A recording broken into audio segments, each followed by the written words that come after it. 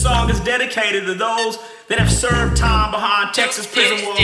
It's dedicated to those who are still doing time behind Texas prison walls. And last but not least, it's dedicated to those who died behind Texas prison walls. One day all y'all gonna have. And not just Texas, all over the world.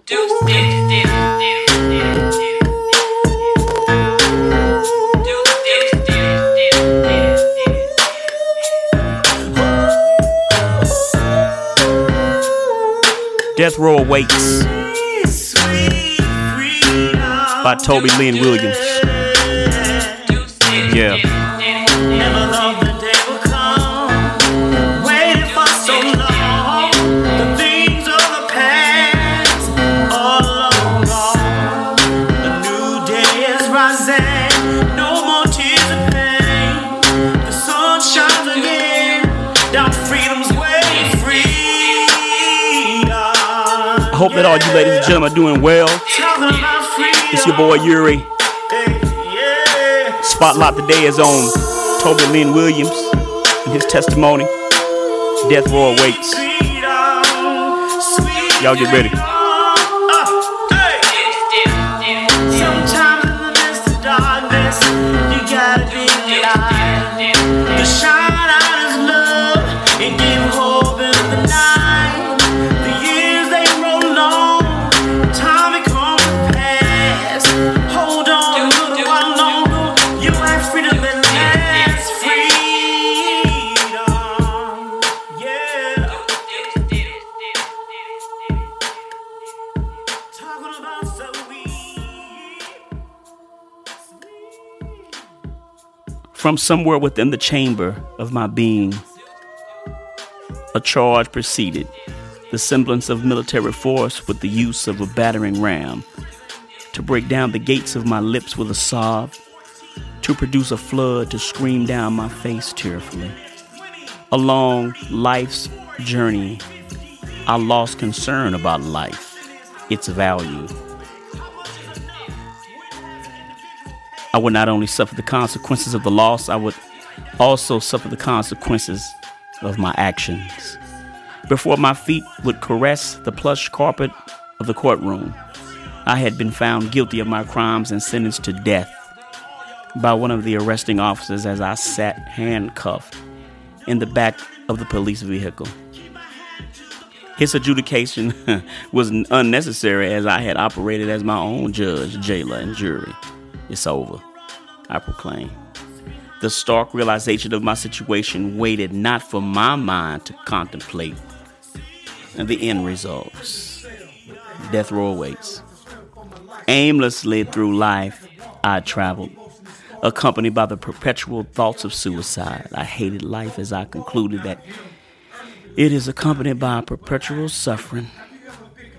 Because of my many failures, I was afraid I would fail at committing suicide, leaving me to travel life's journey to bear the ugly scar of my failed suicide attempt. My apprehension had opened the doors to my pity party. Arrested on December 20th, 1984 for armed robbery, burglary, kidnapping, attempted capital murder, and capital murder. Mitigating circumstances had the potential to reduce the culpability associated with the crime. The finger of blame can easily point toward the atrocities I've endured. My mother abandoned me when I was 6 weeks old. My father chose prison over me, and his return to freedom's light required me to suffer the physical abuse of stepbrothers simply because I desired the attention of my father. Eventually, one of my stepbrothers commenced to touch me sexually in the middle of the night when I was 8 years old. I turned to running away from home in order to alleviate the suffering. I was 9 years old. Iniquitous darkness penetrated my soul when I was 10 years old. Deception coerced me into resilience, which resulted in molestation. The man raped me in broad daylight in a Dallas drainage ditch. I determined that I had been dealt the dirty hand of life. Encumbered by the weight of all I had endured, manifested itself in my behavior and attitude, leaving my aunt to consider that I was borderline insane. I had treaded the troubled waters of incarceration on numerous occasions, which commenced when I was 12. The first psychologist, a pedophile, was more concerned about fulfilling his lustful, perverted desires. That was the first and last time I visited him. My aunt's concerns about my psychological improprieties continued to mount, emanating from my behavior. Therefore, she convinced me to visit a mental health facility. By this time, I was 13, and my assumption convinced me that psychiatrists would only medicate my condition, provided that their prognosis rendered me mentally unstable. Although I eventually stopped going, the psychology staff considered me a special case that could only conclude that medication was on their agenda. This facility's policy prohibited a return after quitting. However, an exception was made regarding me. Specialists had been solicited, sessions had been extended, assignments became more difficult, and the desire to medicate me had been alluded to. Well, I was content with the medication I prescribed myself, street drugs and alcohol.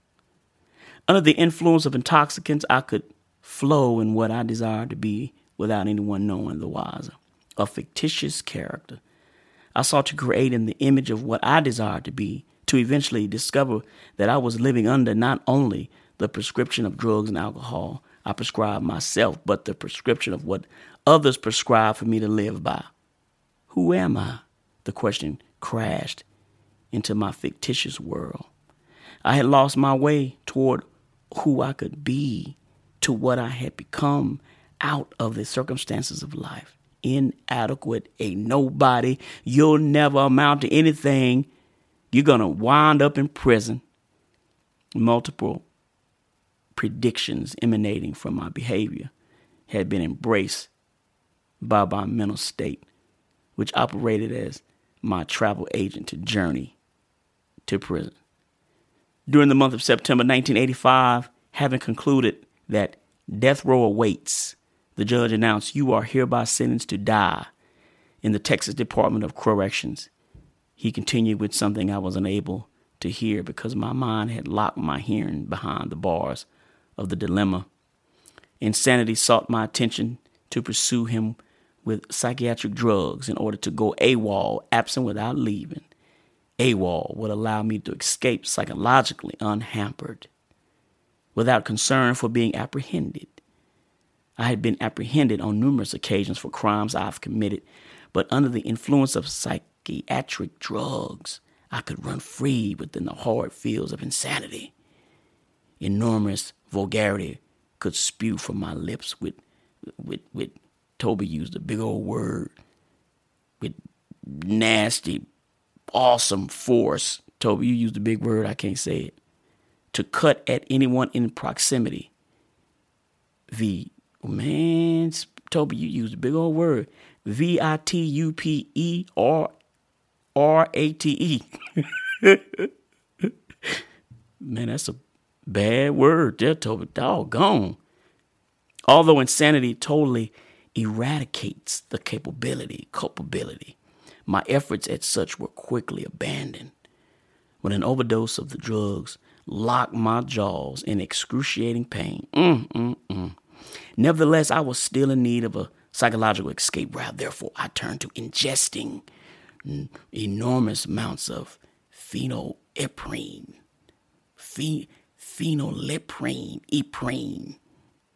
Man, what is that, Toby? Dang.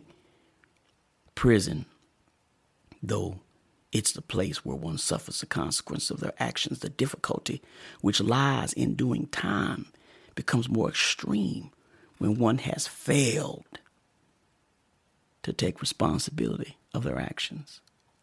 Such failure has the potential to lead individuals into uncharted territory, leaving individuals exposed to the tentacles of prison life, leading to all forms of addictions and despicable relationships.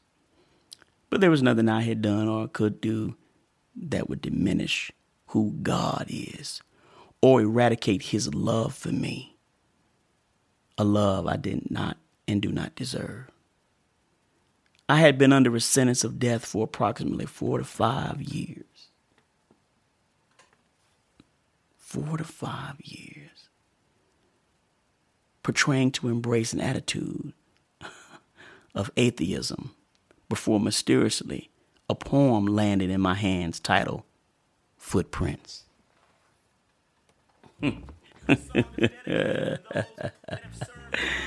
It was only then that I realized, like the man in the poem, that in the most difficult times of life, the one set of footprints denoted God carrying me through. Although I had not comprehended the magnitude of what God had done and was doing in my life, He prepared me to bear the weight in His strength. I had received an execution date during the month of November in 1991, set for March 20th, 1992. Although suicidal, the reality of my death being near escorted a level of fear into my life. Where am I going? Will it entail the atrocities I've endured more worse? Will my departure venture me over into a greater punishment? The punishment in actuality I deserve? Although no verbal response was given, a response occurred in the winds of mercy to convey that God's divine intervention seized the moment, eradicated that which I deserved. A stay of execution ensued, followed by eradicating my death sentence altogether. I had entered the general population in the month of January of 1993. But it wasn't until June of 1997 that I accepted Jesus Christ, which could only exemplify the richness of His mercy and manifest the fact that He, in spite of the direction I'd taken, indeed have a plan for my life. In spite of what you have endured in life, it does not nullify the purpose and plan God has for your life. I am a living witness. There are multiple things you've tried in life leading to death. Try the Lord Jesus Christ, leading to life more abundantly. You'll never be the same. Neither will you be disappointed. Excerpts from A Law of Parties, V Mitigating Services at www.warofhope.com, in the book titled A Date with Death, Redemption. And that was the short story of Toby Lynn Williams, a dear friend of mine. What's your story? We'll see you next time on Crypto Christ Podcast.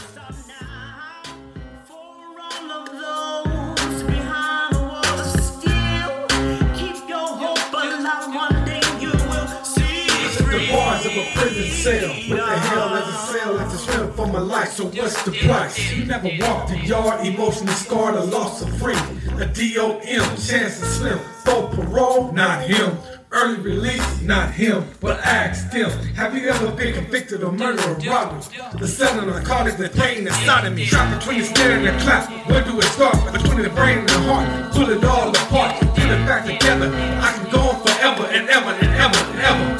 But never will I turn my back or a stack to attack my black or brown. I turn it all around, show that I'm with it. Can ask you how you know, then you just say.